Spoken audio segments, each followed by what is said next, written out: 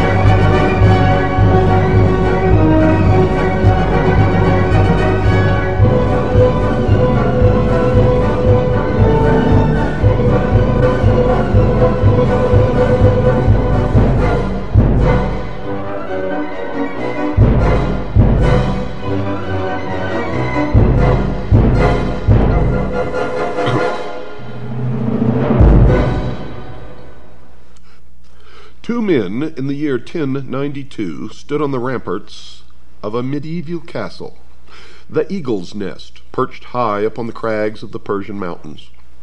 The personal representative of the emperor, and the veiled figure who claimed to be the incarnation of God on earth, Hassan, son of Sabah, sheikh of the mountains and leader of the assassins, spoke. Quote, "You see that devotee standing guard on yonder turret top? Watch." Unquote. He made a signal. Instantly, the white-robed figure threw up his hands in salutation and cast himself 2,000 feet into the foaming torrent which surrounded the fortress.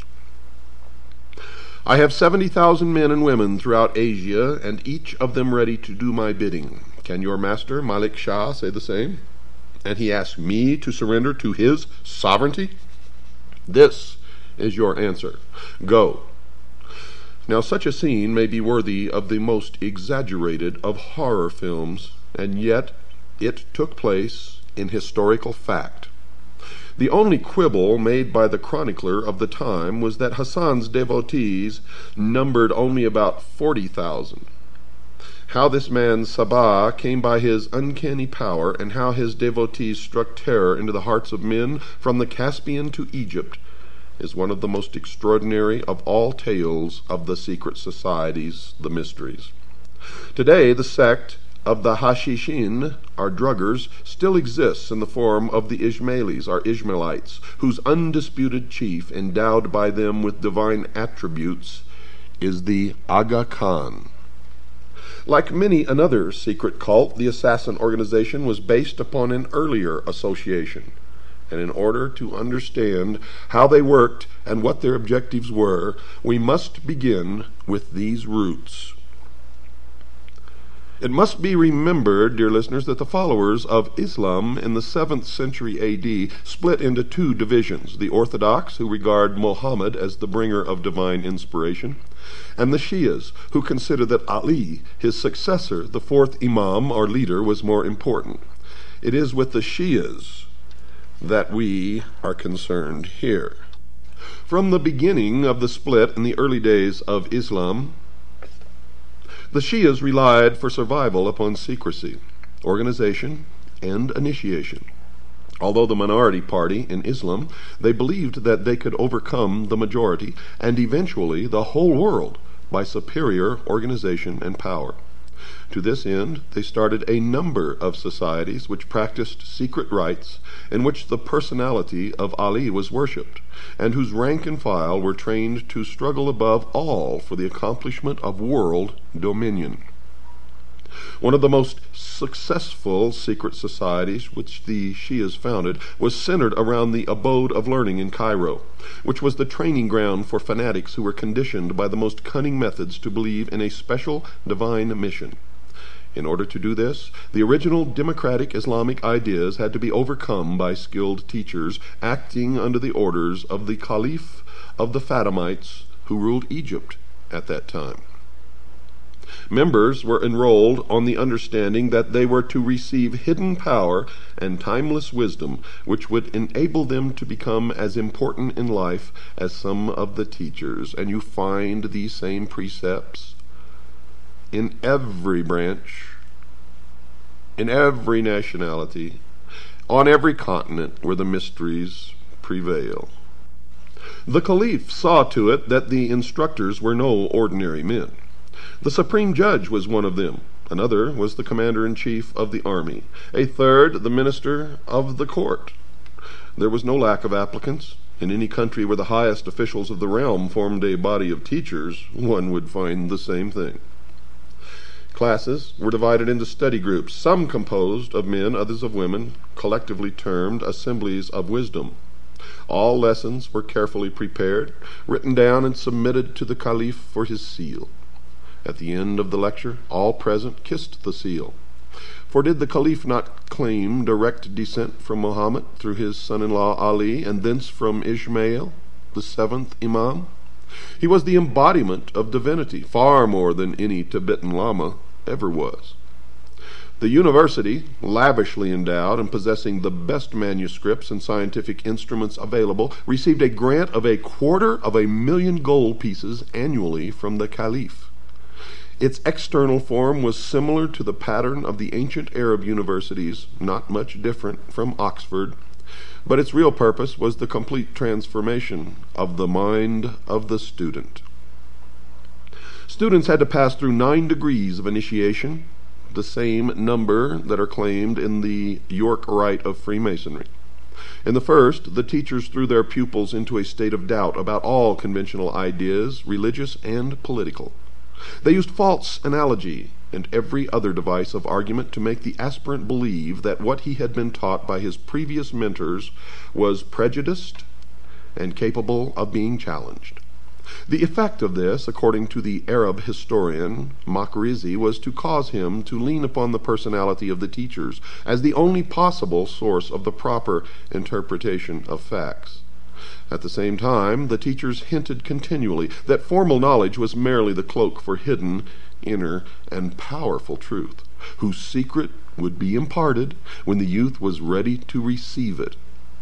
None ever questioned why no secret was ever put forth. This confusion technique was carried out until the student reached the stage where he was prepared to swear a vow of blind allegiance to one or other of his teachers. This oath, together with certain secret signs, was administered in due course, and the candidate awarded the first degree of initiation. The second degree took the form of initiation into the fact that the imams, the successors of Muhammad, were the true and only sources of secret knowledge and power. Imams inspired the teachers, therefore the student was to acknowledge every saying and act of his appointed guides as blessed and divinely inspired. In the third degree, the esoteric names of the 7 imams were revealed, and the secret words by which they could be conjured, and by which the powers inherent in the very repetition of their names could be liberated and used for the individual, especially in the service of the sect. In the fourth degree, the succession of the 7 mystical lawgivers and magical personalities was given to the learner. These were characterized as Adam, Noah, Abraham, Moses, Jesus, Muhammad, and Ishmael. There were 7 mystical helpers: Seth, Shem, Ishmael, Aaron, Simon, Ali, and Muhammad, the sons of Ishmael. This last was dead, but he had a mysterious deputy who was the Lord of the time, authorized to give his instructions to the people of truth, as the Ismailis called themselves. This hidden figure gave the caliph the power to pretend that he was acting under even higher instructions. The fifth degree named 12 apostles under the 7 prophets, whose names and functions and magical powers were described. In this degree, the power to influence others by means of personal concentration was supposed to be taught. One writer claims that this was done merely by the repetition for a period of 3 years to train the mind of the magical word Ak-Zapt-i. To obtain the 6th degree involved instructions in the methods of analytical and destructive argument, in which the postulant had to pass a very stiff examination. The 7th degree brought revelations of the great secret that all humanity and all creation were one, and every single thing was a part of the whole, which included the creative and destructive power, the androgynous God. But as an Ismaili, the individual could make use of the power which was ready to be awakened within him, and overcome those who knew nothing of the immense potential of the rest of humanity. This power came through the aid of the mysterious power called the Lord of the Time. To qualify for the 8th degree, the aspirant had to believe that all religion, philosophy, and the like were fraudulent. All that mattered was the individual, who could attain fulfillment only through servitude to the greatest developed power, the Imam. The 9th and last degree brought the revelation of the secret that there was no such thing as belief. All that mattered was action, and the only possessor of the reasons for carrying out any action was the chief of the sect. As a secret society, the organization of the Ismailis, as outlined above, was undoubtedly powerful and seemed likely to produce a large number of devotees who would blindly obey the orders of whomever was in control of the edifice.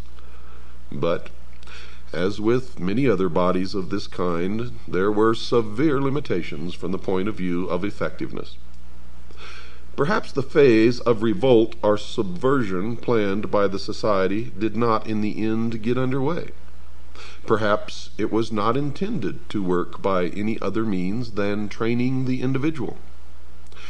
Be that as it may, its real success extended abroad only to Baghdad in 1058, where a member gained temporary control of Baghdad and coined money in the Egyptian caliph's name. Now this sultan was slain by the Turks, who now entered the picture, and the Cairo headquarters was also threatened. By 1123, the society was closed down by the vizier Afdal. The rise of Turkish power seemed to have discouraged the expansionist Cairo sect so strongly that they almost faded out, and very little is heard of them after that date. It was left to Hassan, son of Sabah, the old man of the mountains, to perfect the system of the ailing secret society, and found an organization which has endured for another 1,000 years. Who was Hassan? Well, he was the son of a Shia, Ali worshipper, in Khorasan, a most bigoted man who claimed that his ancestors were Arabs from Kufa.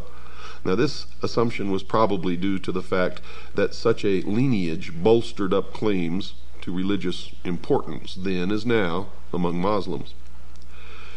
You see, the people of the neighborhood, many of them also Shias, stated very decisively that this Ali was a Persian, and so were his forebears. So it is generally thought that this is the truer version.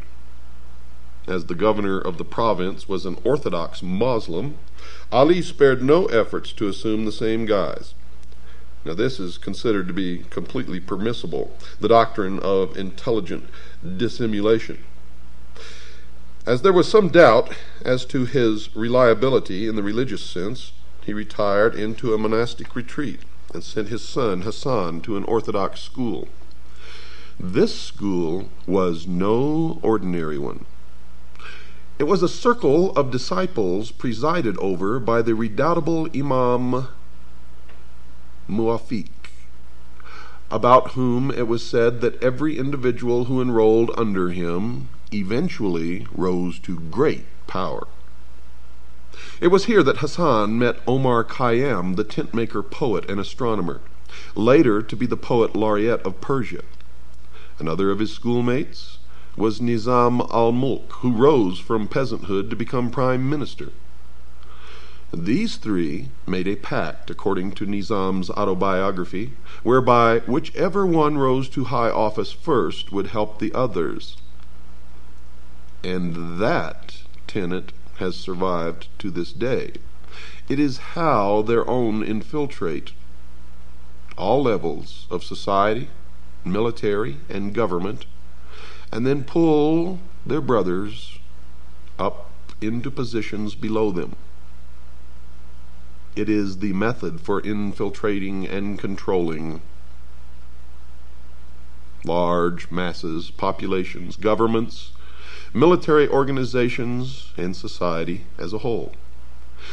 Nizam, the courtier, became vizier to Alp Arslan, the Turkish Sultan of Persia, in a very relatively short time.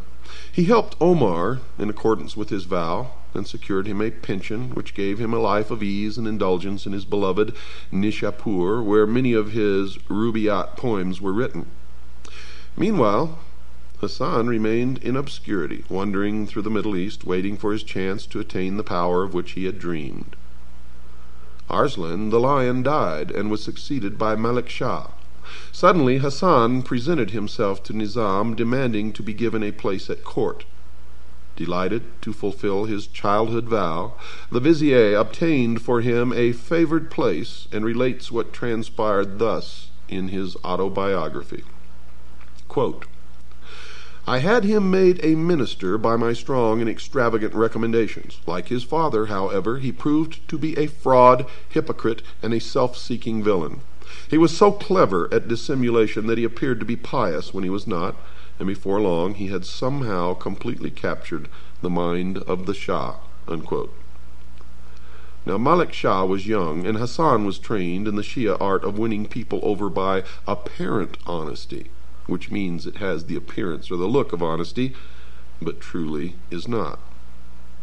Just as the notice of apparent violations sent by the FCC. But Nizam was still the most important man of the realm, with an impressive record of honest dealing and achievements. Hassan decided to eliminate him. The king had asked in that year, 1078, for a complete accounting of the revenue and expenditure of the empire, and Nizam told him that this would take over a year.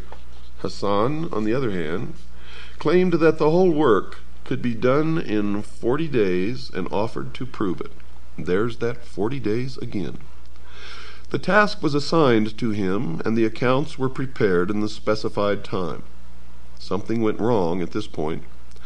The balance of historical opinion holds that Nizam struck back at the last moment, saying, quote, By Allah, this man will destroy us all unless he is rendered harmless, though I cannot kill my playmate. Unquote.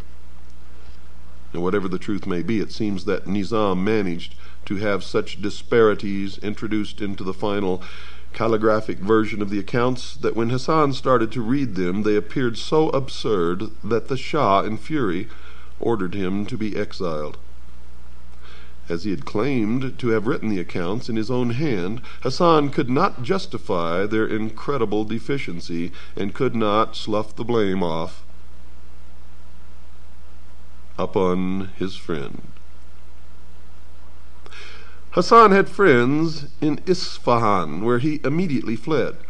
There survives a record of what he said there, which sheds interesting light upon what was in his mind.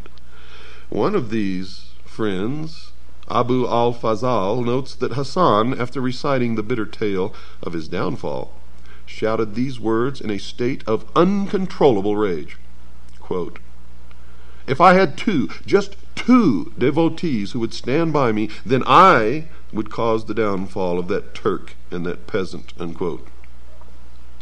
Fazal concluded that Hassan had taken leave of his senses and tried to get him out of this ugly mood.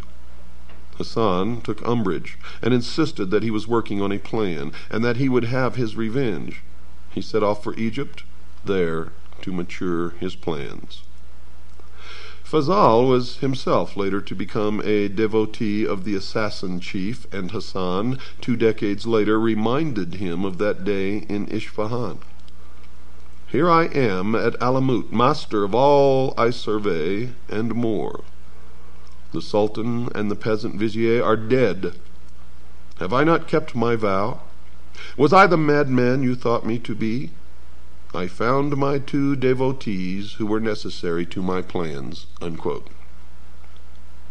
Hassan himself takes up the story of how his fortunes fared after the flight from Persia. He had been brought up in the secret doctrines of Ismailism, the Arab branch of the mysteries, and recognized the possibilities of power inherent in such a system. He knew that in Cairo there was a powerful nucleus of the society, and if we are to believe the words of Fazal, he already had a plan whereby he could turn their followers into disciplined, devoted fanatics willing to die for a leader. What was this plan? Well, he had decided that it was not enough to promise paradise, fulfillment, eternal joy to people. He would actually show it to them. Show it in the form of an artificial paradise where houris played and fountains gushed, sweet-scented waters where every sensual wish was granted, amid beautiful flowers and gilded pavilions. And this, dear listeners, is what he eventually did. Hassan chose a hidden valley for the site of his paradise, described by Marco Polo, who passed this way in 1271. Quote, "In a beautiful valley enclosed between 2 lofty mountains, he had formed a luxurious garden stored with every delicious fruit and every fragrant shrub that could be procured. Palaces of various sizes and forms were erected in different parts of the grounds, ornamented with works of gold, with paintings, and with furniture of rich silks. By means of small conduits contained in these buildings, streams of wine, milk, honey, and some of pure water were seen to flow in every direction.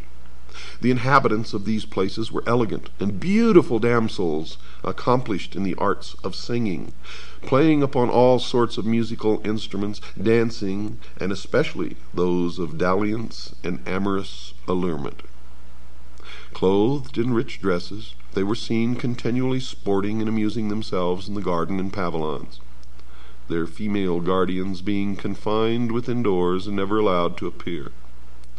The object which the chief had in view in forming a garden of this fascinating kind was simply this: that Mohammed, having promised to those who should obey his will the enjoyments of paradise, where every species of sensual gratification should be found in the society of beautiful nymphs, he was desirous of it being understood by his followers that he also was a prophet and a compeer of Mohammed, and had the power of admitting to paradise such as he and he alone should choose to favor.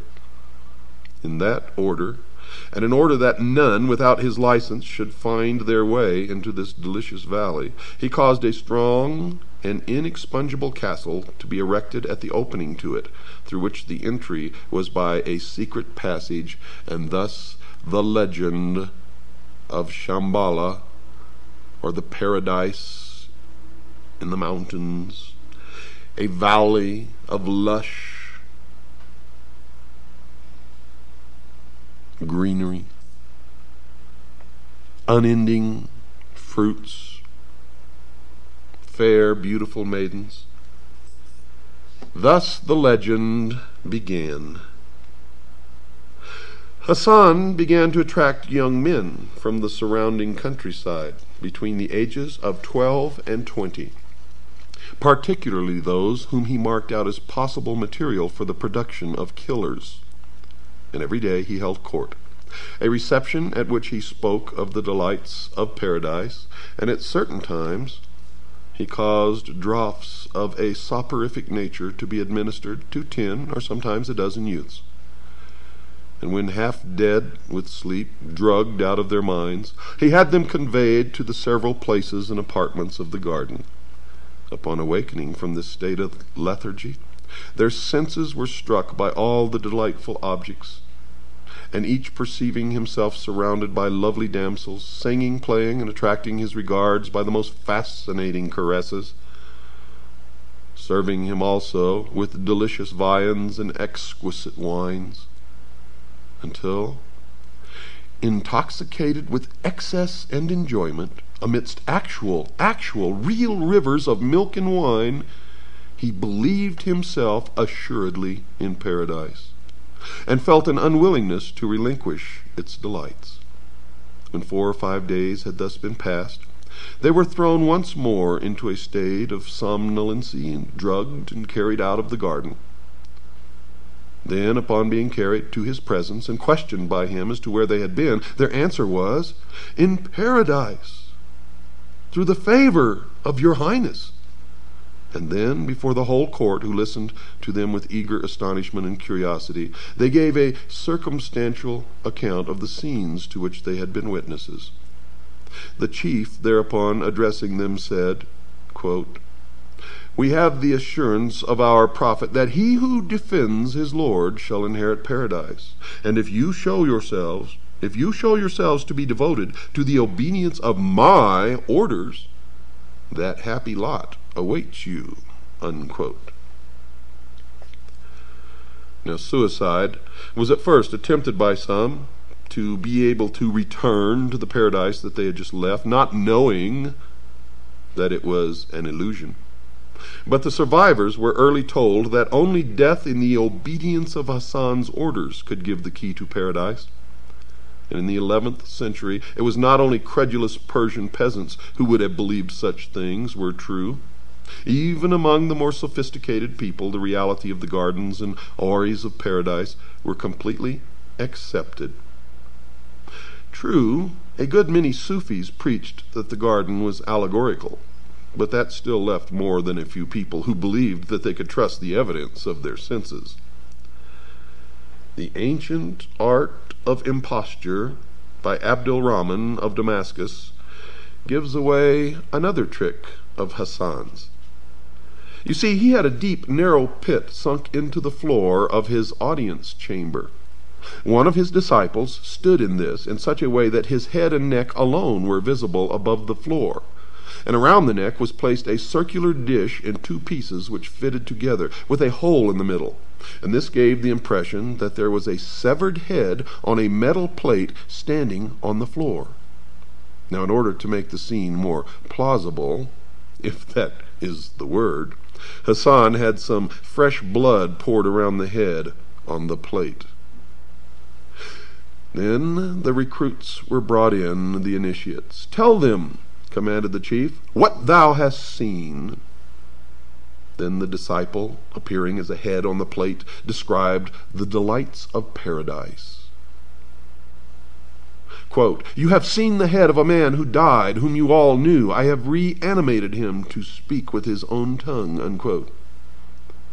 And then he would really sever treacherously the man's head in real earnest, and stuck for some time somewhere that the faithful would see it. And the effect of this conjuring trick, plus murder, increased the enthusiasm for martyrdom to the required degree, and gave him unbelievable control over his flock. There are many documented instances of the recklessness of the Fidayeen devotees of the Ismailis, one witness being a Westerner who was treated a century later to a similar spectacle to that which had appalled the envoy of Malik Shah. But we've got to take a break first, folks. Don't go away. I'll be right back after this very short pause.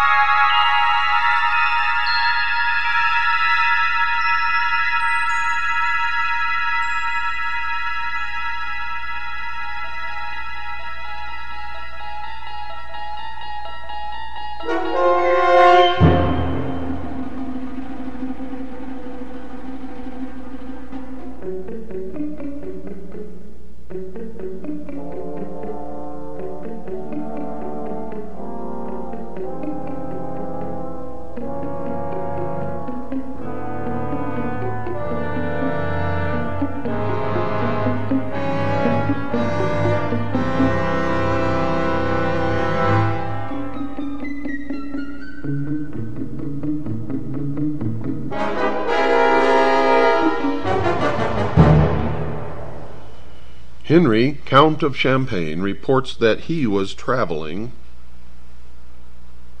in 1194 through Ismaili territory.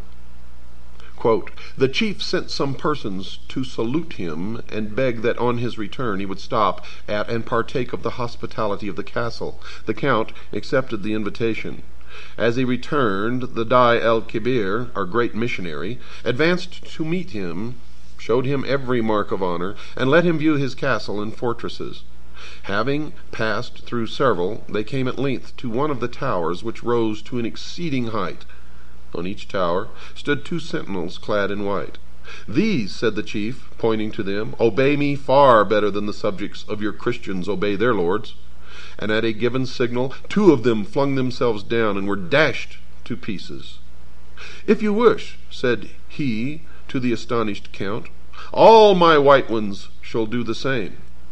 The benevolent count shrank from the proposal and candidly avowed that no Christian prince could presume to look for such obedience from his subjects. When he was departing with many valuable presents, the chief said to him meaningly, 'By means of these trusty servants, I get rid of the enemies of our society.'" Unquote.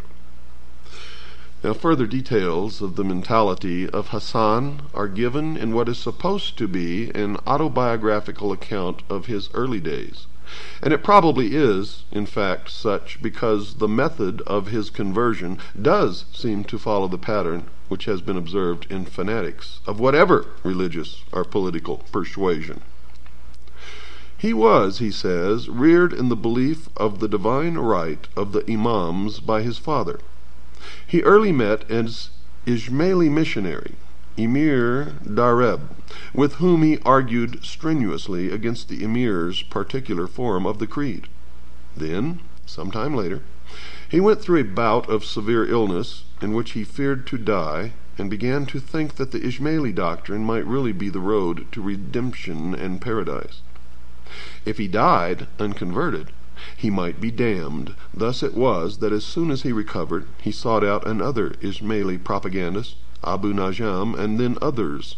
Eventually, he went to Egypt to study the creed at its headquarters. He was received with honor by the Caliph due to his former position at the court of Malik Shah. In order to increase their own importance, the high officials of the court made a good deal of public play of the significance of the new convert, but this fact seemed in the end to help Hassan more than it did them. He entered into political intrigue and was arrested, then confined in a fortress. No sooner had he entered the prison than a minaret collapsed, and in some unexplained way this was interpreted as an omen that Hassan was in reality a divinely protected person. The Caliph, hurriedly making Hassan a number of valuable gifts, had him put aboard a ship sailing for northwest Africa. This gave him the funds which he was to use for setting up his paradise, and also, through some quirk of fate, the disciples whom he sought. A tremendous storm blew up, terrifying the captain, crew, and passengers alike. Prayers were held, and Hassan was asked to join. He refused. Quote, "The storm is my doing. How can I pray that it abate?" unquote, he asked, and then says this, quote, "I have indicated the displeasure of the Almighty. If we sink, I shall not die, for I am immortal. If you want to be saved, believe in me, and I shall subdue the winds," unquote. Well, at first, the offer was not accepted. Presently, however, when the ship seemed on the point of capsizing, the desperate passengers came to him and swore eternal allegiance. Hassan was still very calm, and continued so until the storm abated. The ship was then driven on to the seacoast of Syria, where Hassan disembarked together with 2 of the merchant passengers who became his first real disciples. Hassan was not yet ready for the fulfillment of his destiny as he saw it for the time being. He was traveling under the guise of a missionary of the Caliph in Cairo. From Aleppo he went to Baghdad, seeking a headquarters where he should be safe from interference, and where he yet could become powerful enough to expand. Into Persia the road led him, traveling through the country, making converts to his ideas, which were still apparently strongly based upon the secret doctrines of the Egyptian Ismailis. Everywhere he created a really devoted disciple, Arfidei. He bade him stay and tried to enlarge the circle of his followers. These circles became hatching grounds for the production of self-sacrificers, the initiates, who were drawn from the ranks of the most promising ordinary converts. Thus it was that miniature training centers, modeled upon the abode of learning, were in being within a very few months of his return to his homeland. During his travels, a trusted lieutenant, one Hussein Kahini, reported that the Iraqi district where the fortress of Al-Umat was situated seemed to be an ideal place for proselytism. Most of the ordinary people of that place, in fact, had been persuaded into the Ismaili way of thinking. The only obstacle was the government. Ali Mahdi, who looked upon the Caliph of Baghdad as his spiritual and temporal lord. The first converts were expelled from the country, but before many months, however, there were so many Ismailis among the populace that the governor was compelled to allow them to return. Hassan, though he would not brook, would not allow him. The prospective owner of Alamut decided to try a trick. He offered the governor 3,000 pieces of gold for the amount of land which could be encompassed by the hide of an ox. When Mahdi agreed to such a sale, Hassan produced a skin, cut it into the thinnest possible thongs, and joined them together to form a string which encompassed the castle of Alamut. Although the governor refused to honor any such bargain, Hassan produced an order from a very highly placed official of the Seljuk rulers ordering that the fortress be handed over to Hassan for 3,000 gold pieces. Well, it turned out that this official was himself a secret follower of the Sheikh of the Mountain. The year was A.D. 1090. Hassan was now ready for the next part of his plan.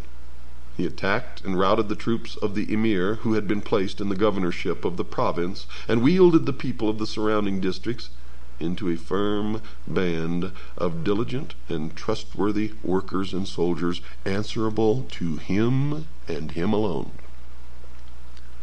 Within 2 years, the vizier Nazim al-Mulk had been stabbed to the heart by an assassin sent by Hassan, and the Emperor Malik Shah, who dared to send troops against him, died in grave suspicion of poison. Hassan's revenge upon his class fellow was to make him the very first target of his reign of terror. You see, with the king's death, the whole realm was split up into warring factions. For long, the assassins alone retained their cohesion. In under a decade, they had made themselves masters of all Persian Iraq and of many forts throughout the empire. This they did by forays, direct attack, the poisoned dagger, and in any other manner which seemed expedient. Indeed, the ends always justified the means. The Orthodox religious leaders pronounced one interdict after another against their doctrines, all to no effect. By now, the entire loyalty of the Ismailis under him had been transferred from the Caliph to the personality of the Sheikh of the Mountain, who became the terror of every prince in that part of Asia, the Crusader chiefs included. Despite and despising fatigues, dangers, and tortures, the assassins joyfully gave their lives whenever it pleased the great master, who required them either to protect himself or to carry out his mandates of death. The victim, having been pointed out, the faithful, clothed in a white tunic with a red sash, the colors of innocence and blood, went on their mission without being deterred by distance or danger. Having found the person they sought, they awaited the favorable moment for slaying him, and their daggers very seldom ever missed their aim. Richard the Lionheart was at one time accused of having asked the Lord of the Mountain to have Conrad of Montferrat killed, a plot which was carried out thus, quote, 2 assassins allowed themselves to be baptized, and placing themselves beside him, seemed intent only on praying. But the favorable opportunity presented itself.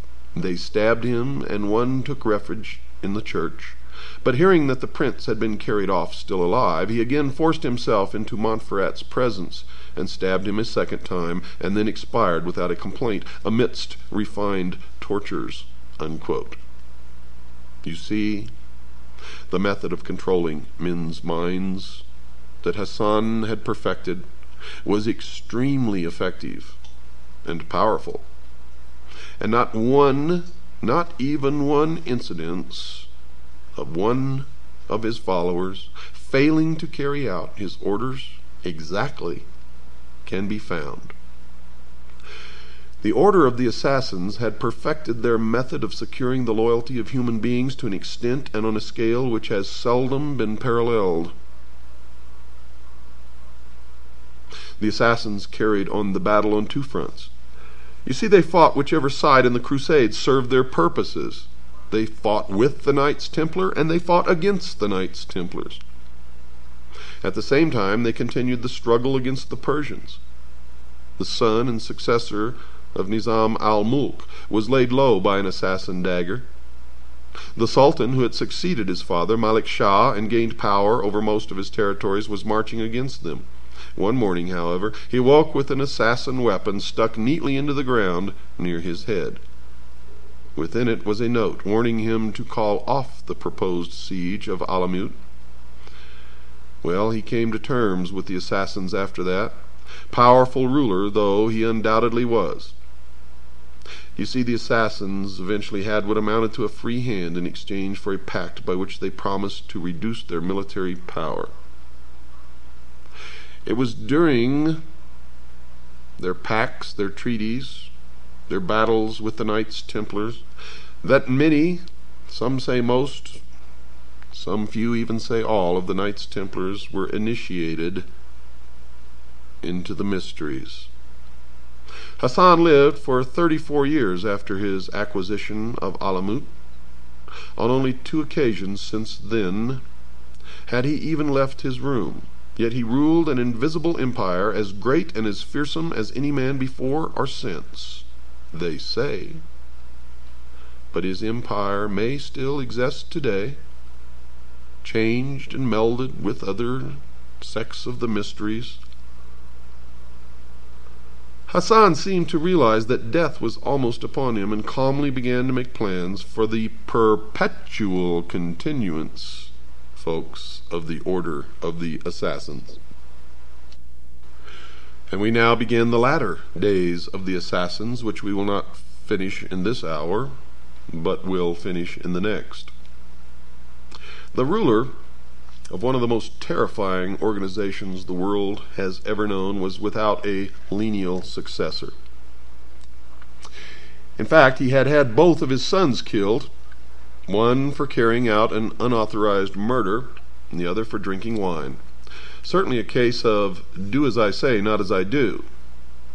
He called his 2 most trusted lieutenants from the strongholds which they maintained on his behalf, Kia Buzurg Umid, Kia of Great Promise, and Abu Ali of Qazwin. Kia was to inherit the spiritual and mystical aspect, while Abu Ali attended to the military and administrative affairs of the order. It is said that Hassan bin Sabah died almost immediately afterwards, in 1124, at 90 years of age, having given the world a new word, assassin.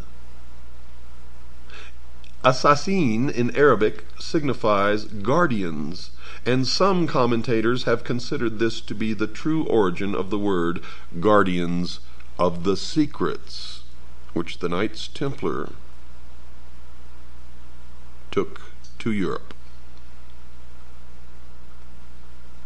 The organization of the order under Hassan called for missionaries, friends who were disciples and Fidavis devotees. The last group had been added by Hassan to the Ismaili original, and these were the trained killers. Fidavis wore white with a girdle cap or boots of red. In addition to careful coaching in where and when to place the dagger in the victim's bosom, they were trained in such things as languages, the dress and manners of monks, merchants, and soldiers, any of whom they were ready to impersonate in carrying out their mission.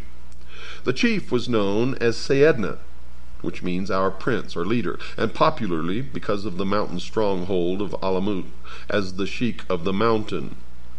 Now Alamut, or the stronghold on the mountain, was also known as the Eagle's Nest, and this is what Hitler named his mountain retreat.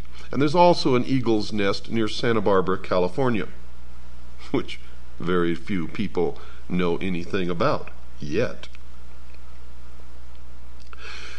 Now, the Sheik of the Mountain is the figure referred to in Crusaders' writings as Sidney, or Senex de Monte, the first word being a literal translation of the word pir, Persian for ancient or sage.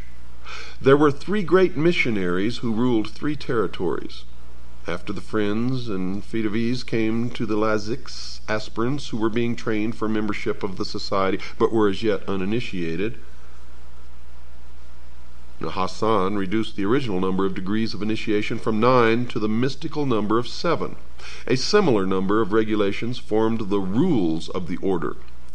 This, in fact, comprised the working plan of the spreading of the faith. The first rule was that the missionary must know human psychology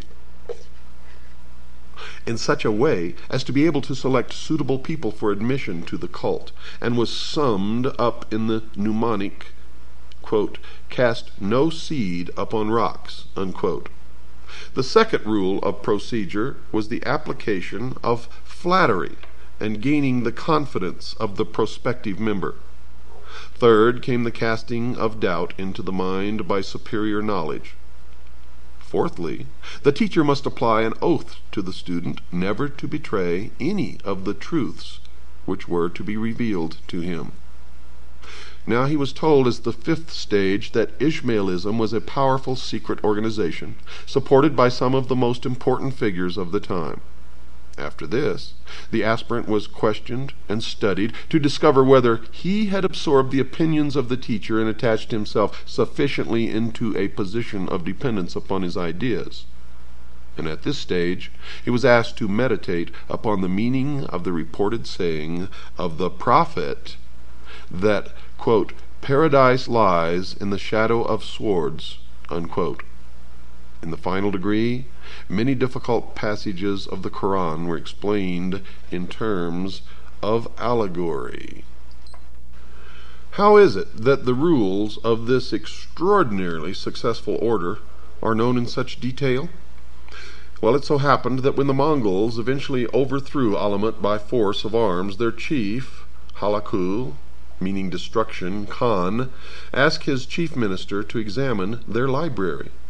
This most learned man, father of kings, Jawani, later wrote a careful book in which he detailed the organization of the assassins, whose name he attributed to the use of the drug hashish, which they were said to use in stupefying candidates for the ephemeral visit to paradise.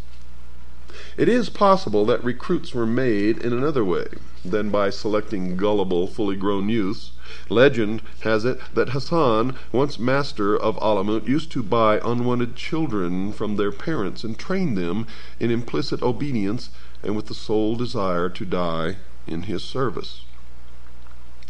Buzurg Umid, meaning great promise, the second Grand Master is still used today, folks, maintained the power of the assassins on much the same pattern. Building new forts, gaining fresh converts, terrorizing those whom he did not want to have killed, and using them to further his design of world conquest. Sultan Sanjar of Persia, in spite of several expeditions against the Viper's Nest, as Alamut was now being called, could do little about him. Viper's Nest was the term given by the assassins' enemies. The assassins themselves called it the Eagle's Nest. Ambassadors on each side were slain. A notable religious leader was captured by the assassins, given a mock trial, and flung into a furnace. The Grand Master at this time seldom put on the field more than 2,000 men at a time. But it must be remembered that they were killers, acting under an iron discipline, and more than a match for any organized army that they might ever have to face.